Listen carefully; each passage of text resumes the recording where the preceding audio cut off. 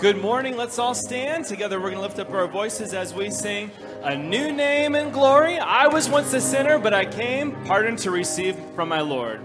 I was once a sinner, but I came, pardon to receive from my Lord. This was freely given, and I found that He always kept His word. For there's a new name written down in glory, and it's mine, oh yes, it's mine. And the white-robed angels sing the story, a sinner has come home. For there's a new name written down in glory, and it's mine, oh yes, it's mine. With my sins forgiven, I am bound for heaven, never more to roam. In the book 'twas written, saved by grace, oh, the joy that came to my soul. Now I am forgiven, and I know by the blood I am made whole. There's a new name written down in glory, and it's mine, oh yes, it's mine. And the white-robed angels sing the story, a sinner has come home. For there's a new name written down in glory, and it's mine, oh yes, it's mine. With my sins forgiven, I am bound for heaven, never more to roam. Far away the noise of strife upon my ear is falling. Then I know the sins of earth beset on every hand. Doubt and fear and things of earth in vain to me are calling. None of these shall move me from Beulah land. I'm living on the mountain, underneath the cloudless sky. Praise God, I'm drinking at the fountain that never shall run dry. Oh yes, I'm feasting on the manna from a bountiful supply. For I am dwelling in Beulah land. And let the stormy breezes blow, their cry cannot alarm me. I am safely sheltered here, protected by God's hand. Here the sun is always shining, here there's naught can harm me. I am safe forever in Beulah land. I'm living on the mountain, underneath the cloudless sky. Praise God, I'm drinking at the fountain that never shall run dry. Oh yes, I'm feasting on the manna from a bountiful supply. For I am dwelling in Beulah land. Good to have you in God's house. Let's open up with a word of prayer. Father in heaven, we thank you so much for the opportunity to be able to come and sing with one another, exalt your holy name, to be able to worship. And I thank you for each brother and sister in Christ that is here today. Help us to reach out, welcome each other as we come to worship you. And we pray these things in Jesus' name. Amen. Please be seated.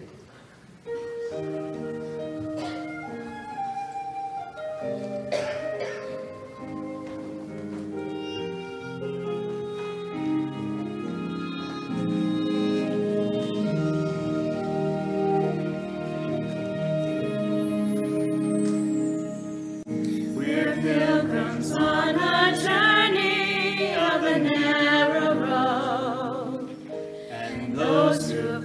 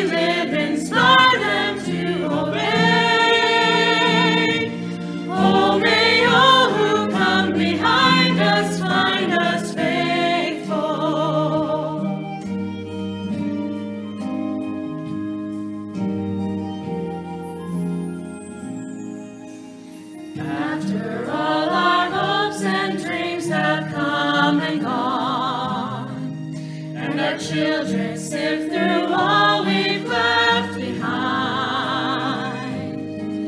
May the clues that they discovered and the memories they uncover become the light that leads them to the road we each must find. Oh, may all who come behind us find us faithful. May the fire of our devotion light their way. May the footprints that we lead them to believe, and the lives we live inspire them to obey. To obey. Oh, may all who come behind us find us faithful. May the fire of our devotion light their way. May the footprints that we lead them to believe, and the lives we live inspire them to obey. Oh, may all who come behind us find us faithful, find us faithful.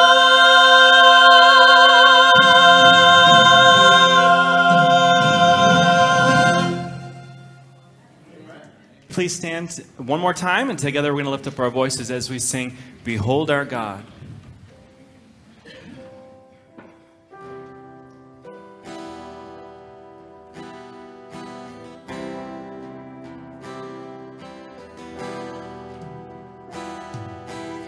Who has held the oceans in his hands? Who has numbered every grain of sand?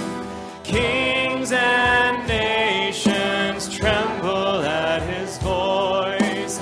All creation rises to rejoice. Who has given counsel to the Lord? Who can question any of his words?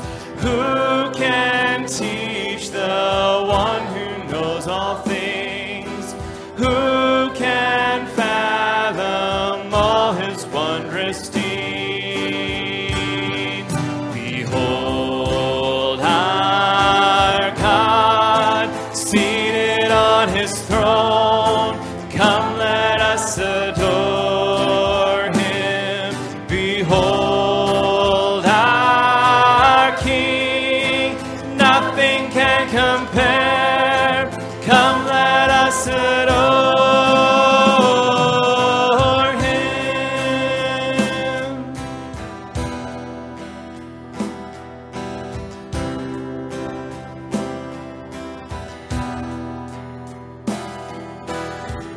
Who has felt the nails upon his hands, bearing all the guilt of sinful man?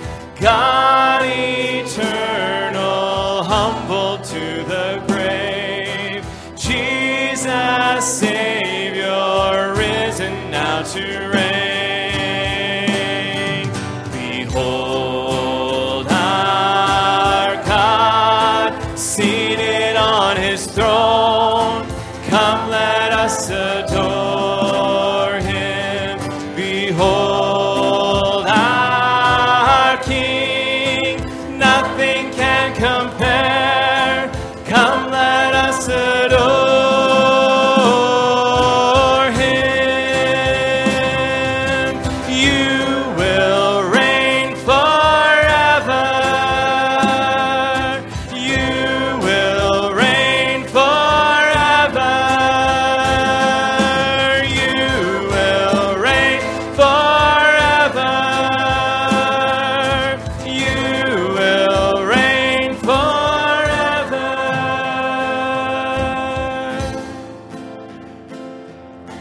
Behold our God, seated on his throne. Come, let us adore him. Behold our King, nothing can compare. Come, let us adore him. Amen. Please be seated. All right, now this morning, going to do a song for you entitled Hymn of Heaven.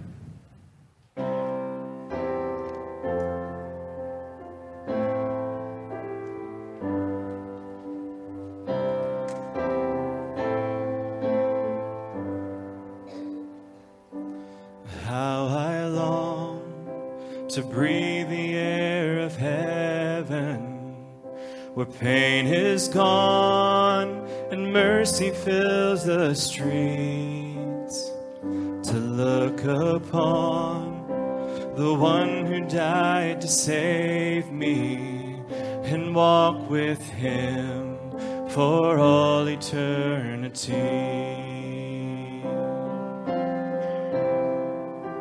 There will be a day when all will bow before him. There will be a day when death will be no more. Standing face to face with he who died and rose again. Holy, holy is the Lord. And every prayer we prayed in desperation, the songs of faith we sang through doubt and fear, and in the end we'll see that it was worth it when he returns to wipe away our tears. There will be a day when all will bow before him. There will be a day when death will be no more. Standing face to face with he who died and rose again. Holy, holy is the Lord.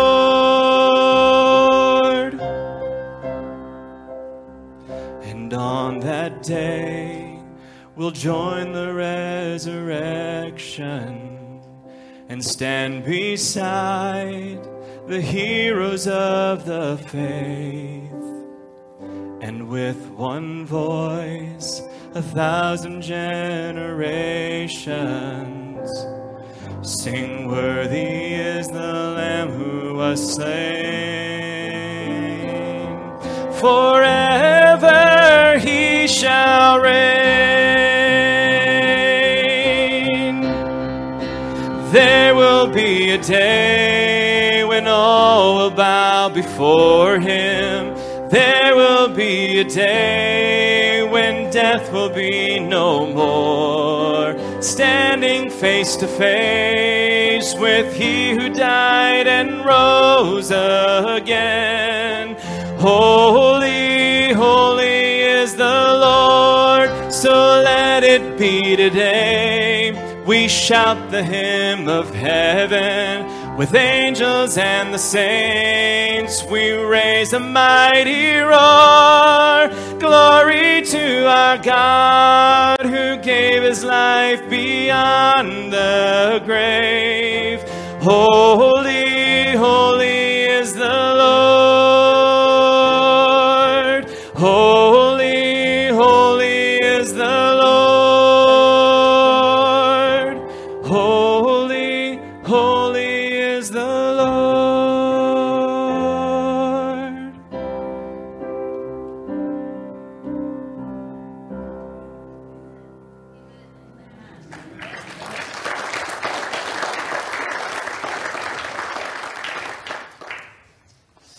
Amen. We appreciate very much Brother John's ministry and music and working with the youth. Next week, in fact, not this coming week, the week after, John and I are going to be in Israel. John, this summer, 15 years working for the church, and so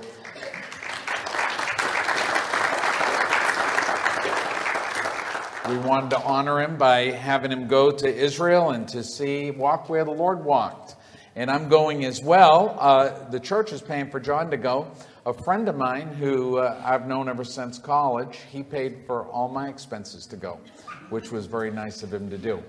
But so next Sunday, John and I actually will come to church with all our stuff packed, ready to go. We're going to do Thanksgiving dinner with you, and then we get on a plane, head to New York City. And that Monday morning, I have been asked to meet 23 people, organize them, get them ready, make sure they have all their documents in place for this group to go to Israel. So we're looking forward to that. It's going to be great. I would like you to turn with me, if you would, to Hebrews chapter 9. Title of my message this morning is Christ's Appearing, Past, Present, and Future. The book of Hebrews is a very unique book in the New Testament. And that is because the targeted audience for the book is Jewish people. It's Jewish people who are seeking to know, is Jesus Christ the Messiah? Is he truly the one spoken of in the Old Testament? Is he the one that all Old Testament prophecy was pointing to? The book of Hebrews is really a book to seekers, Jewish seekers wanting to know. So therefore, when you read through the book of Hebrews, it's constantly referencing the Old Testament. And you really have to understand and know your Old Testament scriptures to fully grasp what they're saying through the book of Hebrews. The particular text I'm taking you to this morning in Hebrews chapter 9, verses 22 down through 28, is a text that talks about Jesus Christ. It talks about him paying the price for all sin. And it's going to reference Old Testament, past. It's going to reference where he is today and how it affects the tomorrows in his reappearing. All of that is within these verses so that we might understand him better. Tonight we're going to do communion, and communion is all about Jesus Christ. It's about his death, burial, resurrection, the shedding of his blood, the breaking of his body for you and I to have eternal life. All of that ties into all of this. So listen as I read you Hebrews chapter 9, verses 22 down through 28. And almost all things are by the law purged with blood. And of course, he's talking about Moses' law, the Old Testament law. He's saying almost all things it required the shedding of blood to purge sin. He says, without the shedding of blood is no remission or no removal. It was therefore necessary that the patterns of things in the heavens should be purified with these. But the heavenly things themselves with better sacrifices than these. For Christ is not entered into the holy places made with hands, which are the figures of the true, but into heaven itself, now to appear in the presence of God for us. Nor yet that he should offer himself often, as the high priest entereth into the holy place every year with blood of others. For then must he often have suffered since the foundation of the world. But now, once in the end of the world hath he appeared to put away sin by the sacrifice of himself. And as it is appointed unto men once to die, but after that this judgment, so Christ was once offered to bear the sins of many. And unto them that look for him shall he appear the second time without sin unto salvation. As we look into this text, we find the author of Hebrews, as God inspires him to pen these words, weaving that tapestry of linking the Old Testament, the New Testament, and the prophecies of the future all together in a tapestry of Jesus Christ. When we look at his past appearing as revealed within this text, We most notably see it in verses 22, verse 23, and then all the way at verse 28. He starts off simply by saying, "And almost all things are by the law purged with blood, and without shedding of blood is no remission." And he's referring to back in the law of the book of Leviticus. Leviticus chapter 17, verse 11 says, "For the life of the flesh is in the blood, and I have given it to you upon the altar to make an atonement for your souls. For it is the blood that maketh an atonement for the soul." So the Old Testament Levitical law was that a sacrifice would have to be given, and that sacrificial blood would be put upon an altar for the sins of the nation of Israel. In fact, we go all the way back to Cain and Abel in the Old Testament, the very first children of humankind, Adam and Eve's two boys, and you find that it came time for them to worship, and you find that Abel brought the sacrifice of an animal, the shedding of blood for his sin. But Cain brought a vegetarian offering to the Lord. It said it was the vegetables that he had grown in his garden, and it said God did not receive that offering because there had to be the shedding of blood for the remission of sins, for the washing away of sins. So when we come to Hebrews chapter 9, verses 22, we understand that immediately he's linking to the Levitical law. That law goes all the way back to Adam and Eve, who in the garden sinned against God, and God killed an animal and put clothing upon them, the hide of an animal, because there was shedding of blood. All of that is linked through the Old Testament, pointing to Jesus. When you look here in verse 23 of our chapter, it says, "It was therefore necessary that the pattern of things in the heavens should be purified with these, but the heavenly things themselves with better sacrifices than these." So he says God's pattern, God's design, what he created concerning the sins of mankind, he gave to us all in those pictures and laws of the Old Testament. But he said in order to truly take care of the sins of mankind, he needed something better than that pattern. He himself needed to pay for the sins of you and my soul. He himself needed to do something higher than a high priest coming and killing an animal and putting blood on an altar. He said he needed something higher, better than that. Even though that was the pattern set, the design of all the Old Testament. In fact, when we come to verse 23, he says, "It was therefore necessary that the patterns of things in the heavens should be purified with these." That's what they did.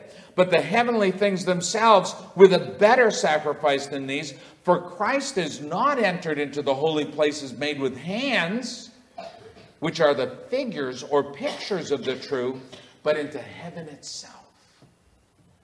So he says, when you look back and you look at Jesus Christ, you see that Jesus Christ came. He himself being God from heaven itself, he came to be that sacrifice for your sins and mine. The Hebrews who were seeking to know, the Jews who were seeking to know, is Jesus Christ the Messiah? Is he the Savior? Is he the anointed one, the Christ?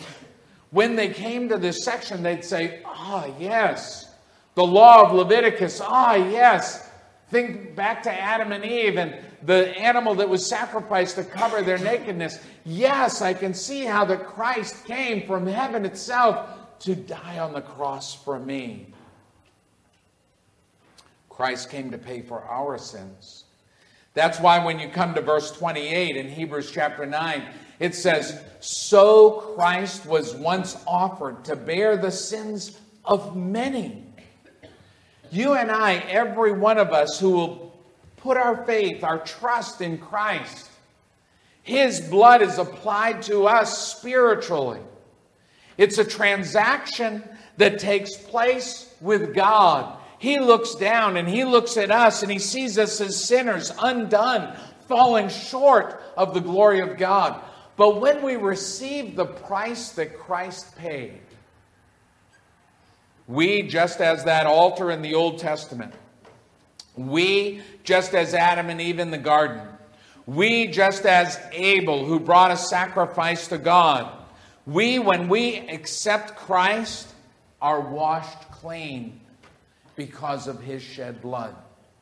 It's a spiritual transaction that God patterned and designed, not mankind. It's not our design.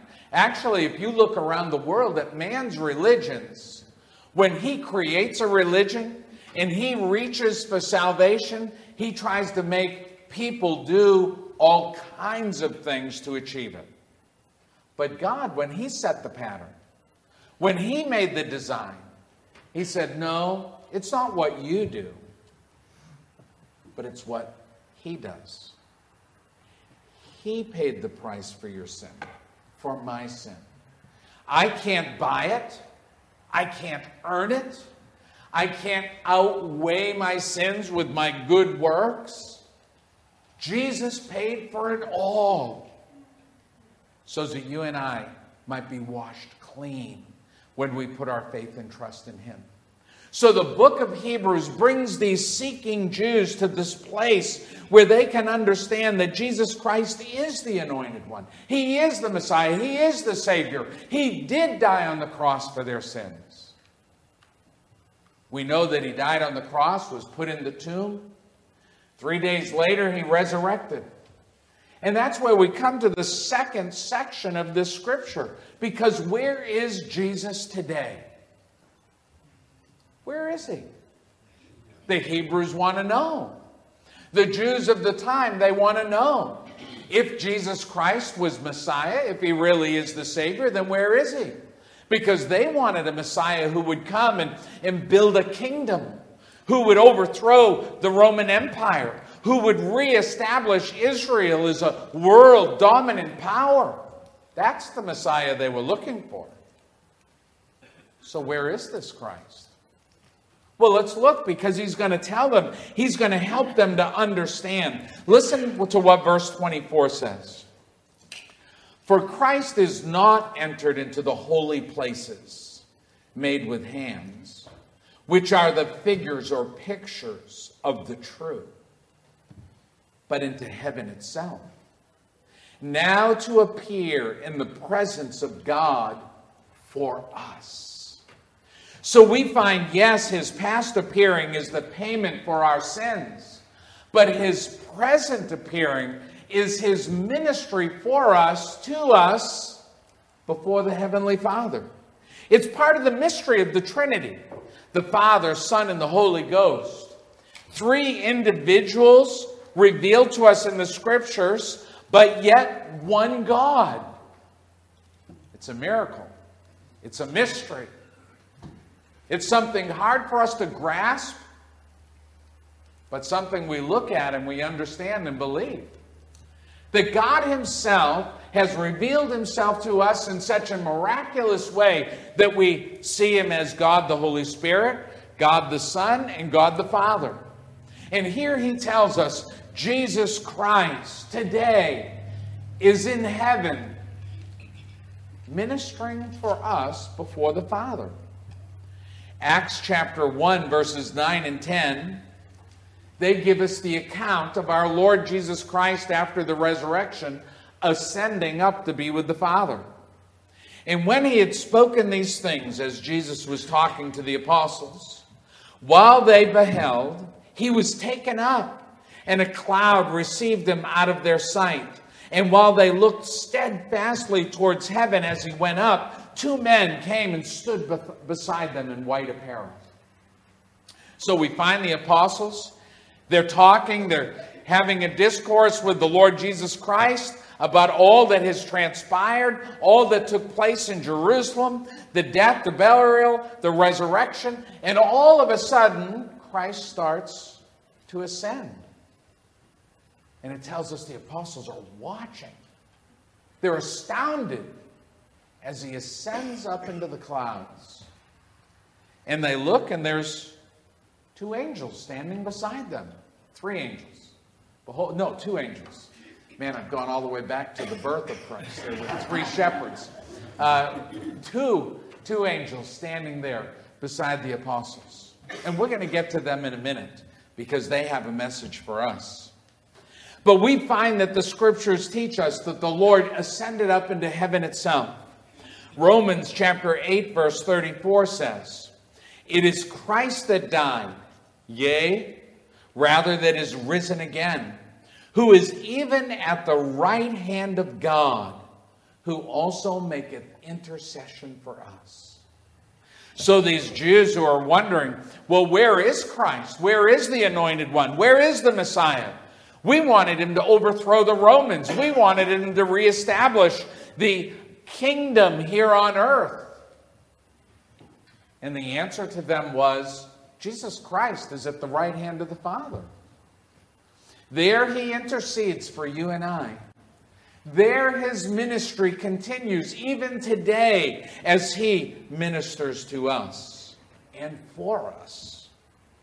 It's an interesting thing when you look in the Bible. Anytime you see that somebody sits at the right hand, always that's an indicator of privilege and power. In fact, we are warned in the New Testament that when we come to a banquet, do not be so presumptuous as to go take the seat at the right hand of the host, lest they ask you to go sit somewhere else. It'd be embarrassing, wouldn't it? I show up to Kathy's house, and there's a bunch of people there, and I go sit at the right hand there beside her and her husband, and she says, "Pastor, actually, you're down at the other end."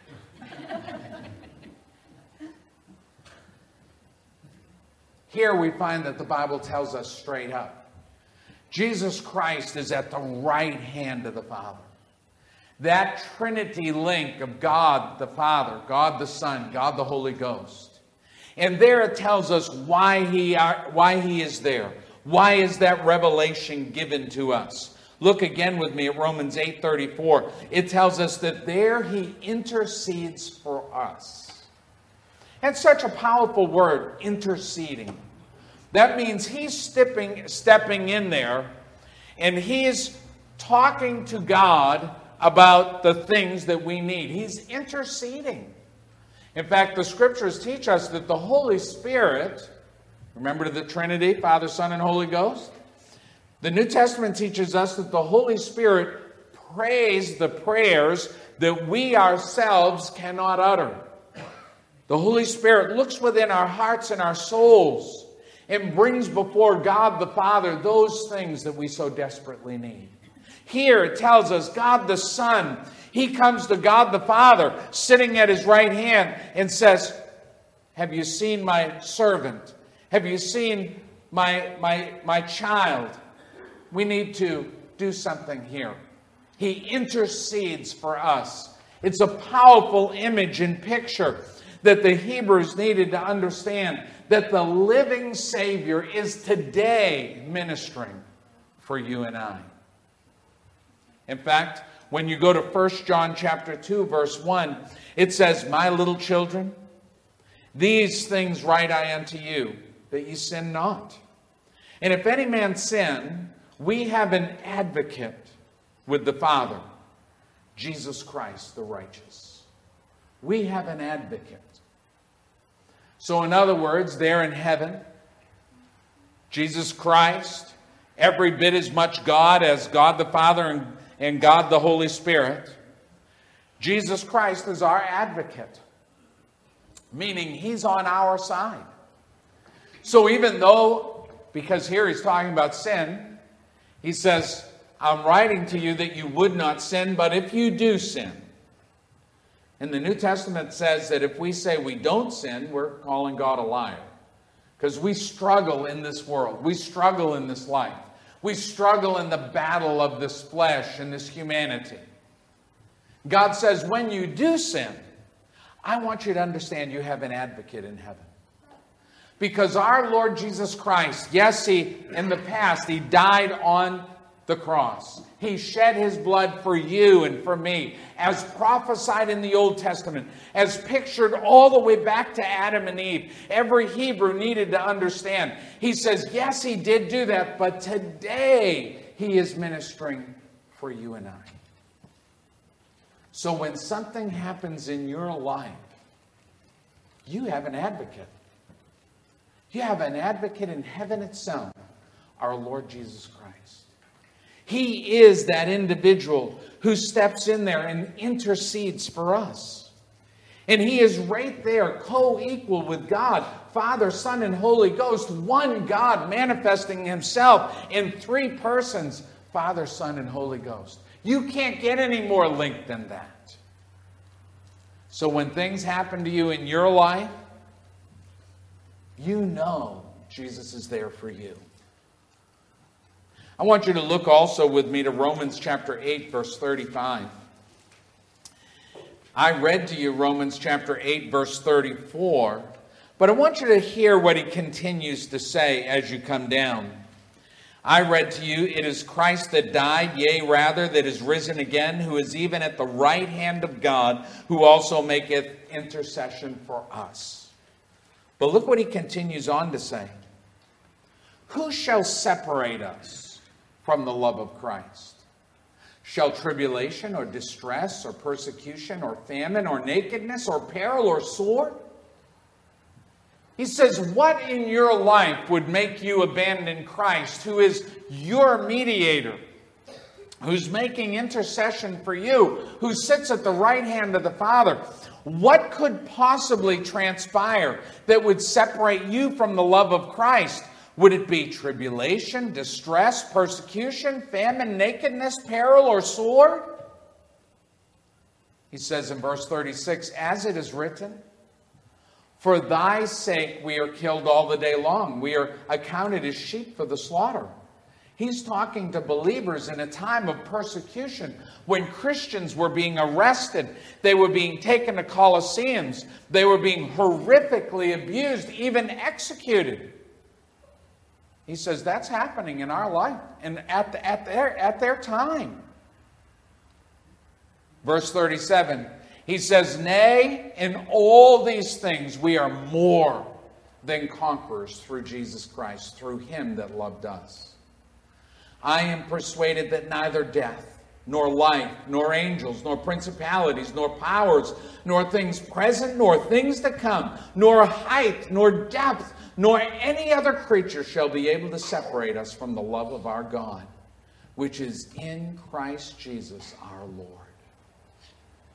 You see, our God who sits at the right hand of the Father, our Lord Jesus Christ, God in the flesh who died for your sins in the past, is presently ministering to us and for us in heaven. And nothing can separate us from his love. You and I, whatever it is we face in this life, we must continue to hang on to him and embrace his love for us.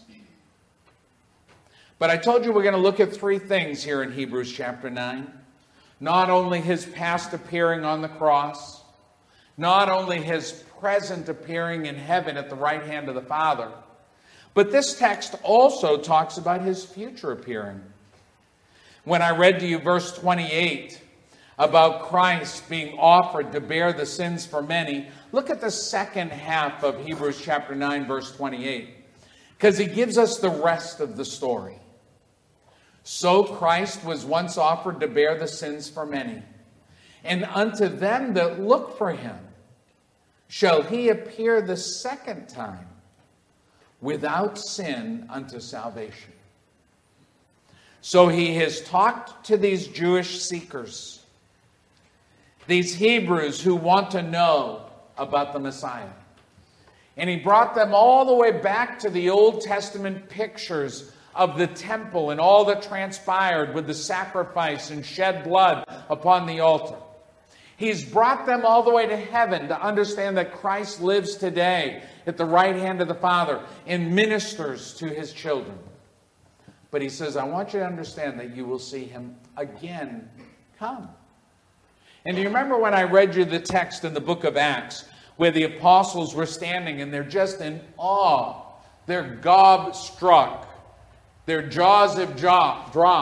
And they're looking as Christ ascends up into heaven. And all of a sudden there's two angels standing beside them. Acts chapter 1. Verse 11, it goes on and it says, these two angels said, ye men of Galilee, why stand ye gazing up into heaven? This same Jesus which is taken up from you into heaven shall so come in like manner as you have seen him go into heaven. So these angels say to the apostles, listen, why are you so shocked by this? By the same means of which he is going up to sit at the right hand of the Father, so one day will he come again. And for you and I as Christians, this is our blessed hope, the Scriptures teach us.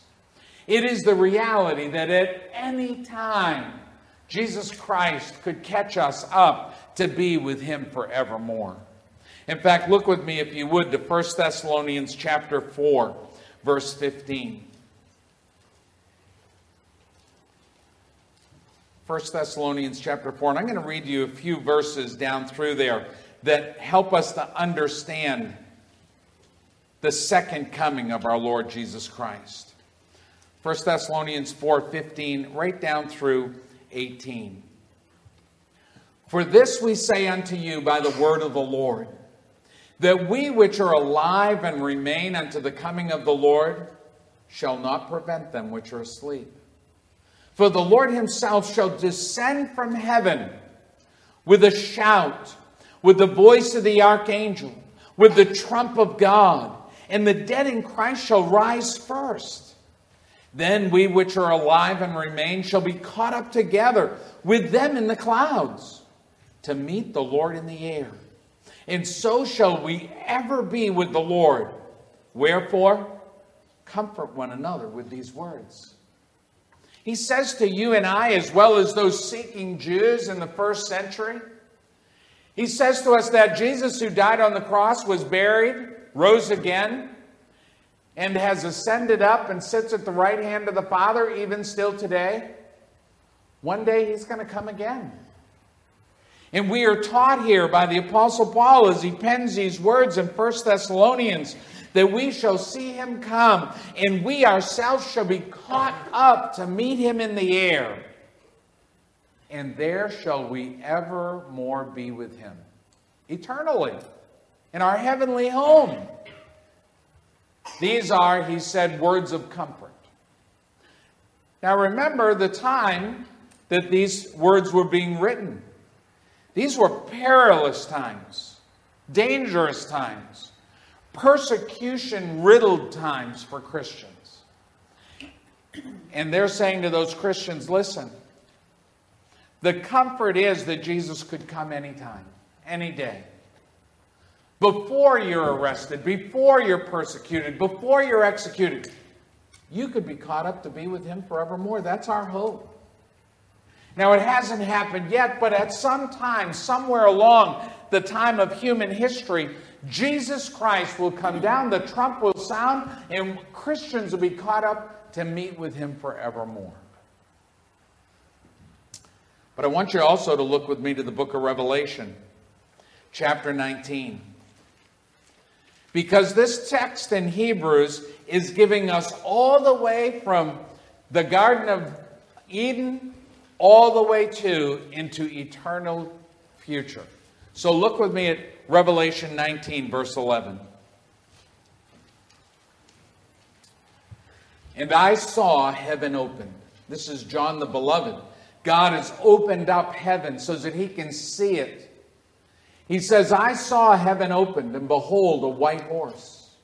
And he that sat upon him was called Faithful and True. And in righteousness he doth make judgment and war.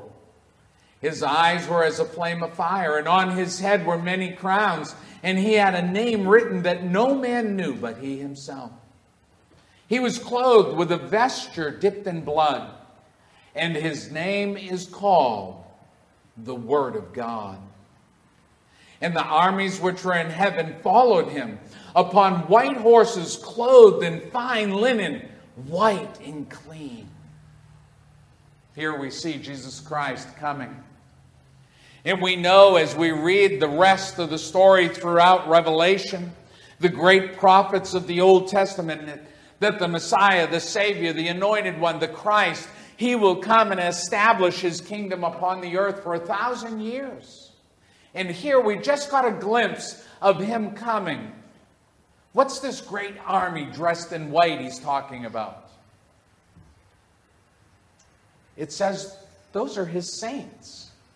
Those are His children who have been washed clean in His shed blood, who are robed in white, coming with Him out of heaven to establish His kingdom. They are you and I. That's us. When I was a kid, down the road from us, there was a family that had horses. And I went to school with one of the boys. We would ride the school bus. And when I was a kid, a littler kid, my dad had a horse, a pony with a cart. And so he would take us around the neighborhood, and we would ride on the cart with the pony. But when we had moved to the old farmhouse I lived in, we never had a horse. But the neighbor, about 1.5 miles, maybe a little more, 2 miles down the road, he had a horse. And he convinced me one day after school to go ahead, because my parents were at work, to walk to his house, and we were going to ride the family horse. And I thought to myself, what is it to ride a horse? Get on a horse, you ride a horse. So I go down, and I'm not pretty excited about it, actually. And I get down there, and of course, lo and behold to me, this is completely a secret. His parents have no idea this is going on. They're at work too. So both of us, about 10, 11 years old, back in the day when a 10-year or 11-year-old could walk a couple miles and still get in trouble, we went ahead and got the horse out, got it saddled up. I climbed up on that horse and lasted about 30 seconds. So I'm not a horse rider. But right here, you and I one day, robed in white because Jesus Christ has made us clean. Someday, He says, we are going to come down with white horses out of heaven, robed in white, there with Him. Now, I'm thinking probably it's not going to throw me. I'm thinking they're special trained horses for non-riders. But think about the amazing events the Bible tells us that are going to take place.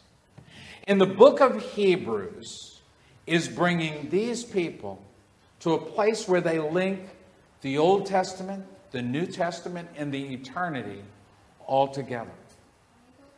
And He's saying to them, He's saying, I want you to understand that Jesus Christ is the sacrifice paid by God for the sins of mankind. And that He didn't just die and shed His blood and pay for your sins, but He had conquered death. And today He lives at the right hand of the Father, interceding and advocating for us. And one day, He will come again. Whether it be in the rapture when we're caught up to be with Him forevermore, or whether it be that we ride with Him after that to come and establish His kingdom for 1,000 years. Hebrews has given a glimpse into who Jesus is. You this morning, as we have come to worship, as we've come to sing songs, as John led us in song and ministered to us in a solo, and our praise worship team ministered to us in songs about our Lord Jesus Christ, our God. You this morning, I'm hoping that you understand better who He was, who He is, and who He will be in relation to us. Because maybe you're here just like those Jews who were asking the question, is He really the Savior? Maybe today you understand better that yes, He is. Maybe you came thinking, well, where is He? They say He rose again. I've told you where He is and what He's doing. And I hope you better understand that. And you and I that are Christians, that have received Christ, and we have eternal life, I hope you understand that there is a blessed hope. That maybe in our lifetime, we'll be that generation that's caught up to be with Him, meet Him in the air. But one thing we do know, we will be with Him when He comes again and establishes His kingdom. I'd like you to bow your heads with me, if you would, as we come to the end of our service. And as you bow your head this morning, I ask you, have you ever accepted Christ as your Savior?